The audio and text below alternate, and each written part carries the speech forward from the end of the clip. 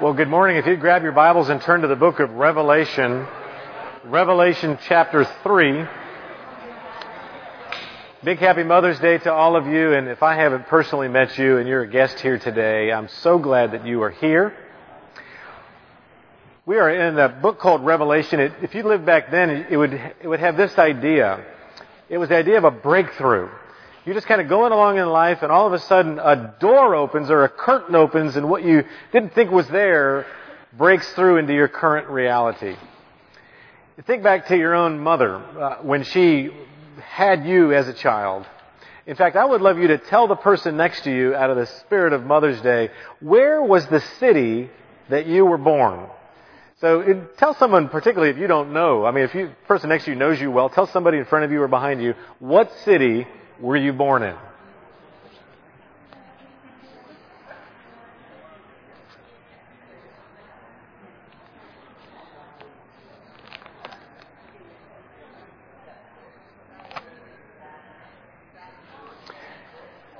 I wonder how many of you know what city your pastor was born in. Do you know? Not California. I was born in Philadelphia, the city of brotherly love. You should have known that by knowing me. I was talking to my mom last night. Mom, what do you remember about the day? A lot of pain. But she said something I didn't know. She said, I was born on a Sunday. She was getting my older sister ready for church, and all of a sudden, Howard's coming. I entered the world on a Sunday. Well, Philadelphia, don't get that mixed up, by the way, in Pennsylvania with the ancient city in Turkey of Philadelphia. Those of you that know a lot about the Christian story, Jesus will write a letter through his friend John to the ancient city of Philadelphia. I didn't know a lot about this city, and I want to share with you a couple of things before we read the letter about Philadelphia. Why was it named Philadelphia, which means the city of brotherly love? Well, there was a king who founded the city, King Eumenes, and he loved his brother Attalus. Because he loved him so much, he said, I'm going to call the city of brotherly love. Take a look at this picture. There's not a lot that you can find, and you'll know in a minute why. This is actually a Colosseum, an area where an ancient Colosseum had athletic games. The nickname for Philadelphia, and get this in your mind because it'll come up later, is the doorway of the East. They were located in an area of trade where if there was any information, it was kind of like it started there and it would get out to the world. They set culture. They were the doorway or gateway to the East. They were also nicknamed Little Athens. Why? Athens had temples on every corner. They had temples there to Zeus and Dionysius. But in AD 17, an earthquake hit the city of ancient Philadelphia, and it was so severe it toppled the entire city. They ran around and they hoped that it would go away, but the tremors, the aftershocks, still came. In fact, the historians tell us that they didn't just hit for days, but for months, and that people lived in a constant state of weakness and anxiety. Wouldn't you? I remember being in Southern California. Everybody said, if you move to California, you're going to have an earthquake. And I was like, there I was in college. The earthquake hit. I found myself diving under a desk thinking to myself, is this really going to help? As the world was shaking and I had no control. The ancient historians tell us that in Philadelphia, cracks crisscrossed what was left of the city walls, and in every home, the walls had cracks. They lived under the shadow of dread and disaster and felt constantly weak. Every plan had an earthquake in mind. Would this be the day I'll be torn apart by the tremors? How have you coped in your life, by the way, with post-traumatic stress? Some of you actually have probably have that as a diagnosis. You've had such trauma. How would they cope with this post-traumatic earthquake disorder, where their life, which they thought was stable, became insecure? The aftershocks created such anxiety that everyone moved outside of the city and lived in huts. How would you like to do that? The Roman Caesar Tiberius took mercy upon this ancient city of Philadelphia and gave disaster relief. And they were so happy that they renamed the city New Caesarea. They gave the city a new name. Into this atmosphere of insecurity, Jesus writes a letter. In fact, while the other letters to these other cities had words of correction and warning, this letter he will do no correction, because when your life has been shaken and you feel weak, you need an encouraging word. He will use words and images that hook into their personal history that I just told you, and even ours. So would you please stand out of honor for this ancient letter that was actually written for all the churches, even us. Revelation chapter 3, verse 7, the letter begins like this. And to the angel of the church in Philadelphia write, the words of the Holy One, the true One, who has the key of David, who opens and no one will shut, who shuts and no one opens. I know your works. Behold, I have set before you an open door, which no one is able to shut. I know that you have but little power, and yet you've kept my word and have not denied my name. Behold, I will make those of the synagogue of Satan who say that they are Jews and are not, but lie. Behold, I will make them come and bow down before your feet, and they will learn that I've loved you. Because you have kept my word about patient endurance. I will keep you from the hour of trial that's coming on the whole world. So try those who dwell on the earth. I'm coming soon. Hold fast what you have, so that no one may seize your crown. The one who conquers, I will make him a pillar in the temple of my God. Never shall he go out of it.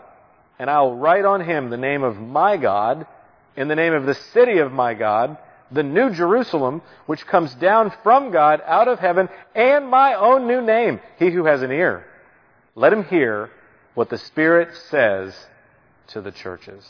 Would you pray with me?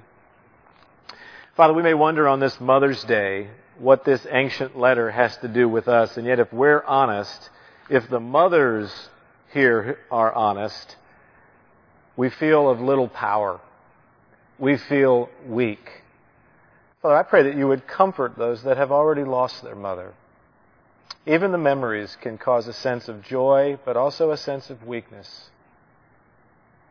Father, would you please, through your Spirit, take the words off of this letter to ancient Philadelphia and move them into our hearts to encourage us today. In Christ's name we pray.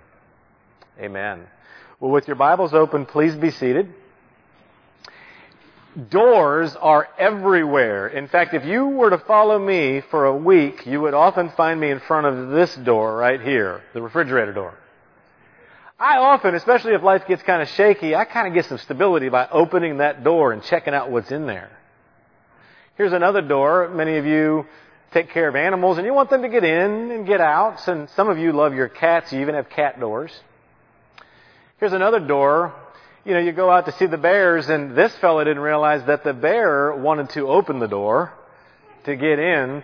Sometimes we want to see the world, and we don't want people into our lives, and yet we never know what's going to happen. And lastly, just think about doors. I mean, they're everywhere, especially when you're in a dark place, maybe when life's kind of shaky.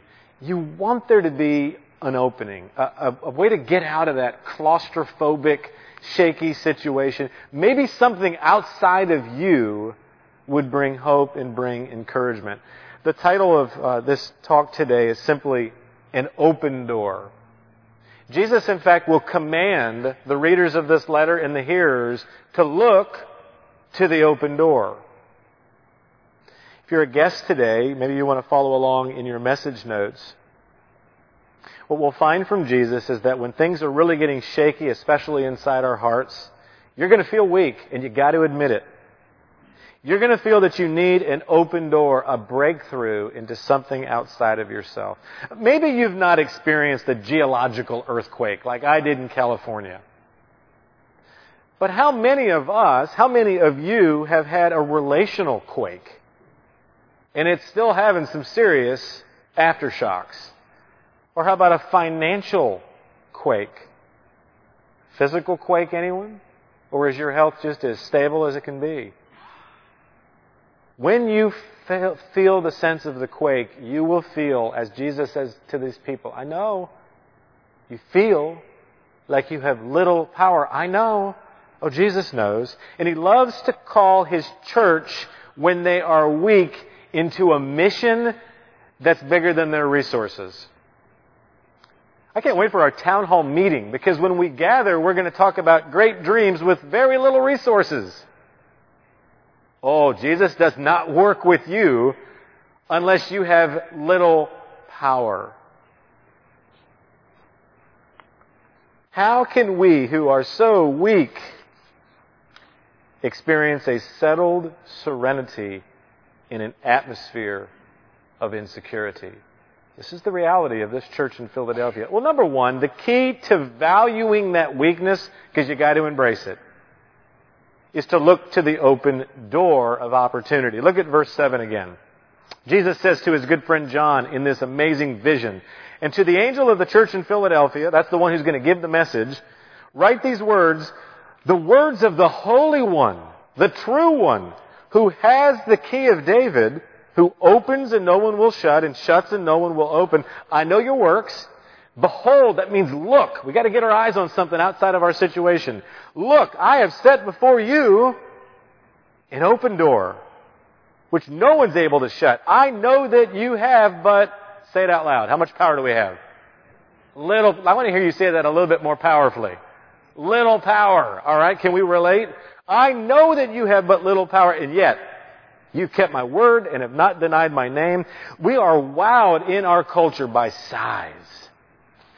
We think it's the mega church that's changing the world. I went to Spain last year with my wife and Sam and a little group of us to a little dinky church. That little church is changing the world. It's the little church. Oh, we just overvalue size, the size of our bank account. You go to people that have massive bank accounts, they're some of the most nervous people you'll ever meet. And by the way, you look at statistics of Christian rich people, they give the lowest amounts to the kingdom. Oh, don't think that size is going to give you significance, or the size of your social contacts. Many of you that we kind of label millennial, the younger generation, you started with your 1,000 friends, but aren't you desperate for just one that knows you, especially when you're a little weak? Many of you that are older, by the way, that are on Facebook have kind of gotten rid of so many of these friends that just don't seem to be friends. The size of our social contacts, the size of our bank account. Size is significant? Really? Jesus would say, oh no, you have to look somewhere else.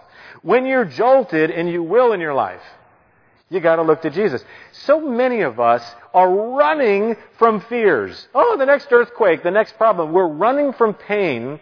You try it today. Go outside of your house and run looking backwards. You will trip over what you don't see. You won't have any fun. How many of us are running and we are looking at fear when Jesus is saying, behold, look to an open door. And the fears are there. Oh, they're real. I know we got financial problems, relational problems, health problems, but you cannot live your life doing this. He says, Church of Philadelphia, I love you. I'm going to tell you something right now. Look to the open door. That's so important. He says, I know you're going to struggle, so let me tell you who I am. He describes himself in a threefold way. Oh, what descriptors are these? Look at the first one. He says, I am the Holy One. Holy means the most beautiful thing you will ever see in your life. My mother visited recently. She's not always been of the greatest of help. But when she got in the car and drove away, I was looking at Mom, and I just thought, she is beautiful. Now, granted, I wouldn't be here without Mom. But you might look at my mom, and some of you have, and say, what's so beautiful about her? I consider my mom utterly unique. She's the only one I've got. And she has done things for me in my life, like getting me through geometry. My mother is beautiful. He says, you got to know who I am, because you have to look at the open door. Look at me. I'm the Holy One. I'm more beautiful than anything you've ever seen. I'm so different than anything you've ever seen. Holy One. He says, here's the second thing. Here's my descriptor. I'm the true one. True. Oh, that's so needed in our day. Have you heard this term going around that we now live in a world of fake news? Have you heard this term? Did you see the results last month that went viral from the March issue of Science magazine? They were looking into the reality of fake news and living in a world where it shakes a bit more if you don't know who to believe, especially leaders. What they did is they analyzed 126,000 Twitter stories that took place over a 10-year period of time, and their overall finding, fake news spreads faster than accurate news. Many of you are like, duh, you could have asked me that. There's something in it. If you drop a lie into a community or a half-truth, it will spread a lot quicker than just shouting out the truth. Their specific findings were three. Number one, true news rarely reached even 1,000 users, whereas if you put something out there a little fake, it would get to 10,000 immediately. Secondly, they said a fake story is 70% more likely to be retweeted than a true one. If you hear something true, you'll rarely tell somebody else, but if it's a fake, little bit of a lie, you're going to tell somebody. And lastly, they said a false story will reach 1,500 people 6 times faster than a true one. I love how they summarize their study in Science magazine. Crazy, stupid misinformation gets shared, and it just might have something to do with our human nature. Twitter users almost prefer sharing falsehoods. Users lunge for rumors. Lies are too seductive to not be shared. I thought about my own life, like the stuff I tell people. It's usually the more shaky stuff, the stuff that, man, it almost sounds like it could be true, but I know it can't be. Is Science magazine finding something that is true? Yes, it is. Jesus is saying, I need to get your attention. I'm going to be opening doors for you. I'm the Holy One. I'm beautiful. I'm the true one. You can look my direction and you'll hear truth in a world of fake news. The only other time these two phrases, Holy One, True One, are ever used in the Bible, they're used of God. Now, some of you may not agree with the Christian religion. The Christian religion is very specific. It says that God is Father, Son, and Spirit, and the Son came to earth to open a door back to the Father, and God took on humanity. Jesus is saying to this church in Philadelphia, I am the Holy One, I am the True One, I am God. Revelation 6:10, here's where it talks about God. They cried out with a loud voice, O sovereign Lord, here's the only time you'll see it in Scripture, holy and true. Jesus Christ is God. The third descriptor, He's not just holy, He's not just true. He holds the key of David. What's that all about? Well, even our children knew the answers. Did you hear it today from their lips? What does the key represent? How many of you have bought a house? Oh, all that paperwork, and they finally bring to you the key to the house. Why? Because the key shows that now you have full authority and you're the owner. The authority to open and shut that home. Those of you that are younger, you're dying to buy that first car. Oh, you'll do the paperwork. But when that key comes out and it's in your hand, you're ready to go.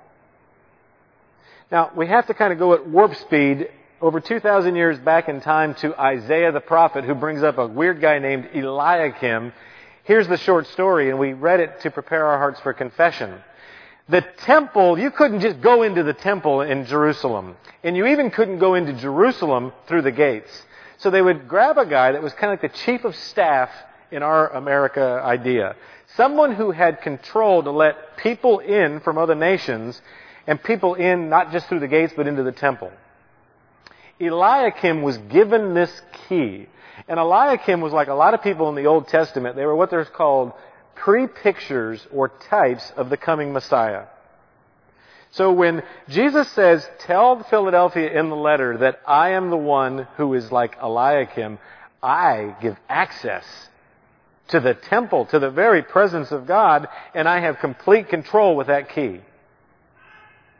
Complete control. Remember before Jesus ascended and he went through the curtain into the heavenly realm? He says, all authority has been given to me in heaven and on earth. All authority. By the way, that's why we gather on the Lord's Day, because this is the day that he resurrected, and that little door, that stone that tried to keep him in, not with Jesus. All authority in heaven and on earth. He has the key. He is the greater Eliakim, if you will. He is the actual blood descendant of King David. He is so more holy, and he's absolutely true. He has the key. He came by his incarnation, by his death and resurrection. He came to access for us the very life of God. And some of you go, oh, okay, who cares? Access, not to a car that gets old, access. Not to a home that you're going to have to refinance that loan and sell someday.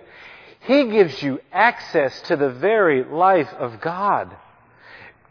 Whether you know it or not, you deeply want access into community. Oh, it's deep. One of my favorite Christian theologians and philosophers, James K. A. Smith, cited a research project recently in his magazine, Comment Magazine, where scientists did something a little bit rude. They took a group of people and they played a little game of catch to just learn about how we act as human beings. They tossed the ball in this group of people to each other, but there was one condition. Unbeknownst to her, one member never had the ball thrown her way. She was patient at first. She smiled when others smiled. She kept hoping that she would have that ball tossed to her and that she could enter the game. But it never did. She would pretend she didn't want to play, but she'd finally give up. They did this with group after group. And they took the findings of that poor outsider, the one who didn't get to go through the door. And these were the words that those that on the outside stated. It wasn't for them just a game. They said, we felt utterly meaningless, purposeless, and powerless. Whether you know it or not, we deeply want access into community. And Jesus comes with that key. Take a look again at this image of this open door. This is the main command of Jesus. He says, look, get your eyes off of the fear and try to run away from it. Look to the open door. What does the door mean, though? That's a metaphor. What does the door mean? Well, it was used over and over by Jesus and the early Christians to talk about the message of the good news of Jesus. Let's read together what Paul wrote in Colossians 4:3. Read this with me if you're able to see this. At the same time, pray also for us that God may open to us a door for the Word to declare the mystery of Christ, on account of which I'm in prison. Okay, get this. Paul is stuck in prison, no access. And he says, oh, you got to pray. Not so much that a prison door comes open. You can read in the book of Acts, there were earthquakes and God can open a prison door without any problem. What he was saying was, we need to pray for an opening, not just for the good news of the kingdom, but for the Word, this story, this mystery of Christ who came to save us, to advance that story. An open door means an opportunity for the success of the spread of the saving message of Jesus. What Jesus is saying to this little church, forge ahead. You've got an open door. You're not just a trading route where people are going to come through. You can give these people this story and they'll take it out to the planet. What an open door. New open hearts, new places, all with the power of the gospel. Metro North Church, do you have any idea what kind of open doors are everywhere in our city, in our community? We are living in such a unique time. You know, we've seen the absolute collapse of what's called secularism. That means all that there is what I see. There is no spiritual reality. Everyone you know knows deep in their gut there's more than what we can experience with our five senses, like love, for instance. with the collapse of materialism, which says, I'll make a lot of money and I'll get stuff, and that's what will give me significance. That has collapsed in our country. Oh, people are still trying to get the money, but they know in their gut that money is a constant shaking, quaking, aftershock event. We have doors of opportunity because everyone everywhere is looking for a stable story, and the story of Jesus is absolutely stable. I sat last Saturday night at the Avengers Infinity movie. 160 minutes. It's hard enough for most of you to sit through a 30-minute sermon. But our culture sat for 160 minutes, and when it ended, what these movies do is they give a post-credit little story. The entire, not just half, the entire group that just sat through 160 minutes, and previews, by the way, waited through the credits so that we could see a little teeny next part of the story. Why? It's an open door. Our culture wants to know that there is a story bigger than their story. They're not going to find it, by the way, in the Avengers. But we have an opportunity. Oh, let's look around. Jesus is holy. Jesus is true. And he says you have to value your weakness. He gives us the second thing. He's trying to really give us an incentive. You ready for the second one? The key to valuing weakness is to look at the love. That's that unseen spiritual thing that our culture wants. Look at the love of Jesus. Look at verse 9. Behold, that means look.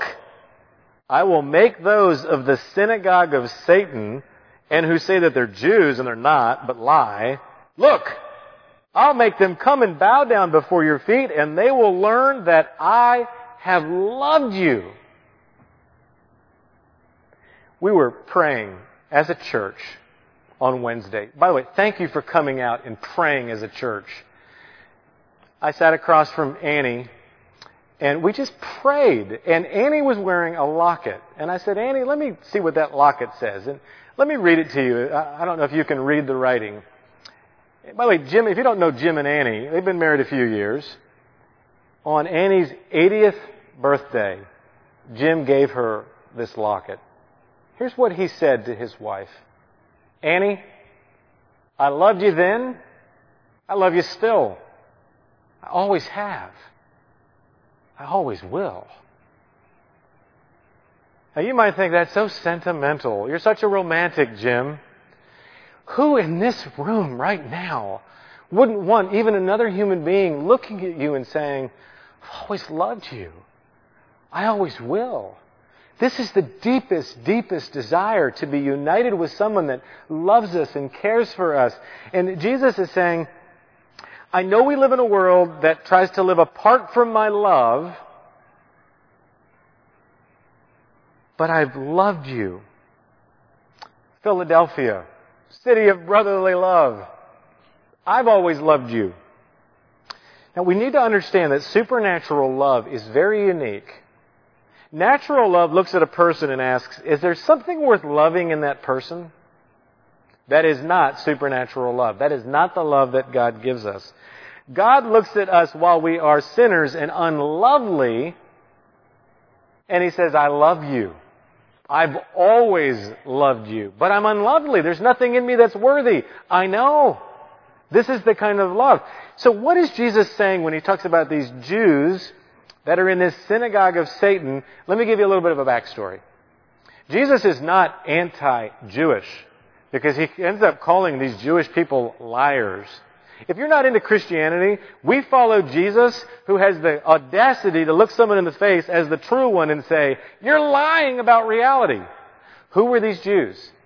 The Jewish people, of which Jesus was Himself, born a Jew, were waiting for a Messiah, a king, who would love them with supernatural love, even when they weren't worthy.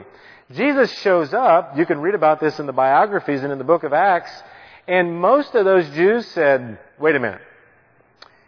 You are trying to say that we don't have to bring our good works and our worth to God? That you're bringing your worth and your good work to us? We don't want that story. And Jesus said, that's the only story that's going to make sense. If you're not, you're with Satan. Satan opposes my story. See, the Jews in that day thought, I will create my own dignity so that I will be worthy in front of God. And Jesus arrived and said, stop pretending. Stop lying to yourself. He would break their false reputation because he knows that all of us that live under a false reputation of being so holy, it's tiring. Jesus loves us enough, and he loved these Jews enough. And what he said to these Jews was this. What he said to the Philadelphians is he says, I am so going to love even these Jews that oppose my story, that they're going to get my story, and they're going to bow the knee to me, and they are going to enter into my story, and even they will know as they look at you, and they're going to learn something by looking at you, that I have always, as Jim said to Annie, I've always loved you. Do people that are not into Christianity, and they know that you're a Christian, is that the main thing they know about you? That you've always been loved, even in your unlovable state, by Jesus. He says this is a key. The key to valuing weakness is to look to the love that I give you.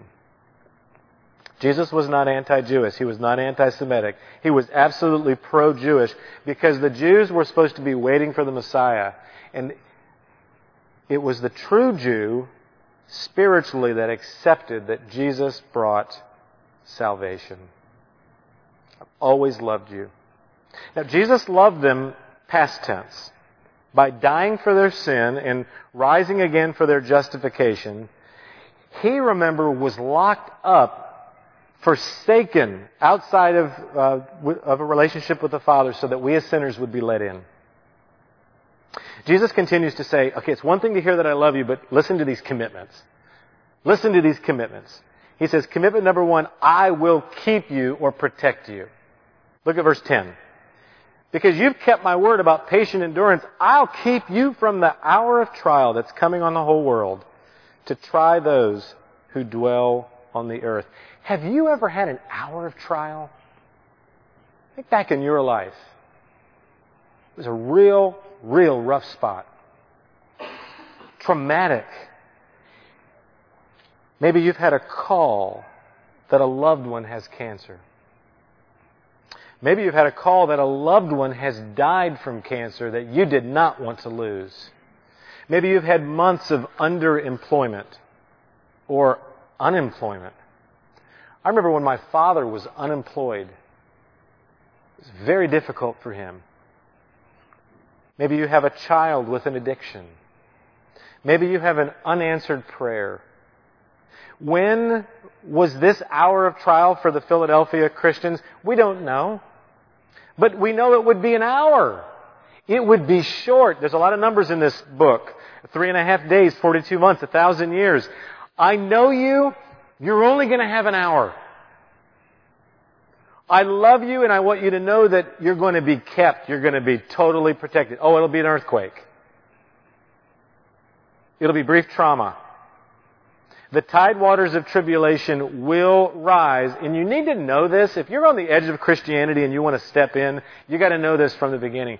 Christianity will not keep you suffering free. It's not a pleasure religion. Jesus does not save us from disasters. He saves us in our disasters. We will have an hour of trial, but He will keep us. He says, I love you. Here's a second commitment. Look at this door. Walk through the door. Listen, I want to strengthen you in your week. Second commitment. It's a commitment of love. I'm coming soon. I'm coming soon. I think of teenagers who say, there's no food left in this house. They're texting mom. Mom, where is the food? Coming home from Walmart. I'll be there soon. If you know there's something coming soon, it gives you a sense of hope. He says, I'm coming soon. Hold fast what you have, that no one may seize your crown. Crown. We got to enter back into that old Philadelphia. Remember, the only thing I could find, because the earthquakes took everything down, was a coliseum, was a place where you would have athletic games. Remember that they had this place. Only the victor would get the crown. He says, I'm coming. Hold on. Hold fast, so that no one may seize your crown. Take a look at Michael Phelps. Remember in the Athens Games, because he was the best, he got the crown. He says, I love you. You're going to have the crown. I love you. I'm coming soon. Hold fast. There are only 2 commands for this church because he's mainly comforting you. And you don't need somebody getting up in your grill when you're going through a hard time giving commands. He simply says twice, look, there's a door. And here's the only other command. Hold on. Hold fast. Do a little imaginary experiment with me. You got Mom. She's got a phone, 1% battery. She's been working hard all day running that family. You got a big, strong man. He's got a phone, 1% battery. But the man keeps maneuvering the phone, dimming it a little, putting it on extra, that power save mode. But the mom is going strong using the phone, 1%. Here's the difference.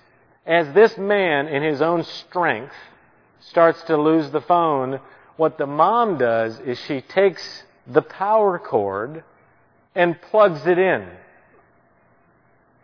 Hold fast what you have. You have an outside source of power when you're weak. Oh, mothers, in fact, I think mothers pretty much run when the battery goes dead and the phone's like coming back on, This is the promise of my love. Hold fast. I'm coming soon. The key is not your strength. It's not your battery. It's the outside power source. Hold fast. Jesus says you're not okay because of your potential or your power, but because of my promises. And this is the last thing he says. The key to valuing weakness is to look to the open door, look to the love of Jesus in the past and the present, but what about our future? Okay, I'm going to stop running and looking at fear. I'm going to look to Jesus in the open door, but I still am fearful. I promise, he says to you, listen to this. This is the last thing. The key to valuing weakness is to look to what Jesus promises to make of you. The holy, true God, when you get into His presence, has every right to unmake you for your sin and imperfection. But He does not do that with sinners who trust Him, who tear themselves away from God. He gives us promises. Here's His first one. Look at verse 12. The one who conquers, I'll make him a pillar in the temple of my God. Never shall he go out of it. A pillar. You got to go back to the ancient story. In fact, when you go back to that history, time, they have stories that the only thing that remained standing in Philadelphia in AD 17 were the pillars of the temple. Jesus says, you got to look at something. I'm going to be making something out of you. You're going to be a pillar. The pillar, that's the load-bearing beam for the structure. Yeah, the pillar. That's what I'm going to make out of you. The pillar's stable. It's permanent. Yeah, that's what I'm going to make out of you. Jesus, are you promising stability in the shaky situations? Yes. Where is the pillar going to be? In the temple of God. The temple is where God is. Oh, how many of us think we want the key to the house of the Father, but we really, deep down, know that we want more of the Father? Well, how long will I be in the presence of God? Because I'm a Philadelphian. That the city shook, I had to leave the temple and make a hut. Oh, I'll tell you how long you're going to be in this temple. You will never have to leave. Never. Sometimes? No, never. You'll never have to leave my presence. But everyone left. We lived in huts. Not you. You will be with me. You will be with my son. You will be in my home forever. And it gets even better. Jesus puts it on thick in verse 12. I'm going to give you a triple name. I'll write on him the name of my God and the name of the city of my God, the New Jerusalem, which comes down from God out of heaven, in my own new name. Look at this picture of some ancient pillars from a nearby city in AD 17. They still stand. There are inscriptions from people that paid a lot of money to have their name on a pillar. They paid money to have their name on the pillar. Jesus says, I will make of you a pillar, and you are not going to be a rich person paying for your glory forever. He says, I'm going to give you a triple name. I'm going to write on you a triple name. I don't know if these are going to be tattoos. I don't know if they're going to be clothing that have names. But when we see each other, if we trust God, we are triple named, and they're all for free. Here's the first one. You will have on you the name of my God. Some of you know that when the second temple was built, or the first temple was built of Solomon, Solomon put 2 pillars. And he put 2 names of God on the pillars. Some of you know this, but those of you that don't, one of the names of the pillars in that original temple was the name God establishes. God looks at you when you're like, I'm weak. I'm running from my fears and I'm fumbling. He says, I'm going to make of you a pillar and I'm going to write on there, God establishes. Solomon had a second pillar in his temple. It was this, name of God. In Him is strength. My name doesn't have to be in Howard is strength. No. The name, you're going to be named with the name of God. He establishes. In Him is strength. He says, just to really get you excited of what I'm going to make out of you, there's a second name. I'm going to call you the New Jerusalem. Oh, I know that you guys were happy that you got disaster relief and you honored Tiberius by calling it the New Caesar. Not with me. I've named this city. The city I'm going to bring to earth, and you are named a citizen. That's what I'm going to make of you. You're never going to be in that game where you don't get the ball. You're in. And just to make sure you're awake, I'm going to give you the new name of Jesus. Next time you have a little tip with somebody in this church or somebody in your family, look at them tattooed with the triple name of God and see them with the glory of a pillar that is permanent and stable. Might just make you treat them a little differently. Might just make you do what Jim did for his wife for her 80th birthday and to bejewel her with words of love because he knows exactly what's being made of his dear wife. Have you looked to and through this door? I know you're like me. You re-sinned this week. You relapsed this week. You re-destroyed so much. And yet Jesus says, come home. Come home. I end with a movie I saw back in 2013 called Gravity. I don't know if you've seen it. It had one of the most haunting things. In the riveting 2013 film Gravity, Dr. Ryan Stone played brilliantly by Sandra Bullock as an astronaut. She was on a spacewalk out in space outside the Space Shuttle Explorer when high debris from a satellite that had been destroyed strikes the Explorer and detaches her and sends her spinning off alone in space. Here's a picture of it right here. I remember seeing this in 2013 and my gut just dropped. I thought, what if this happened to me?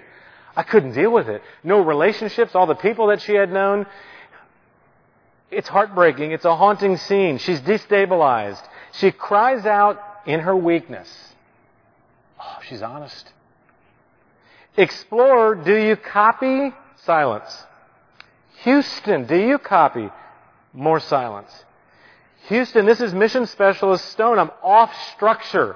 I am off structure. I am drifting. Do you copy? No response.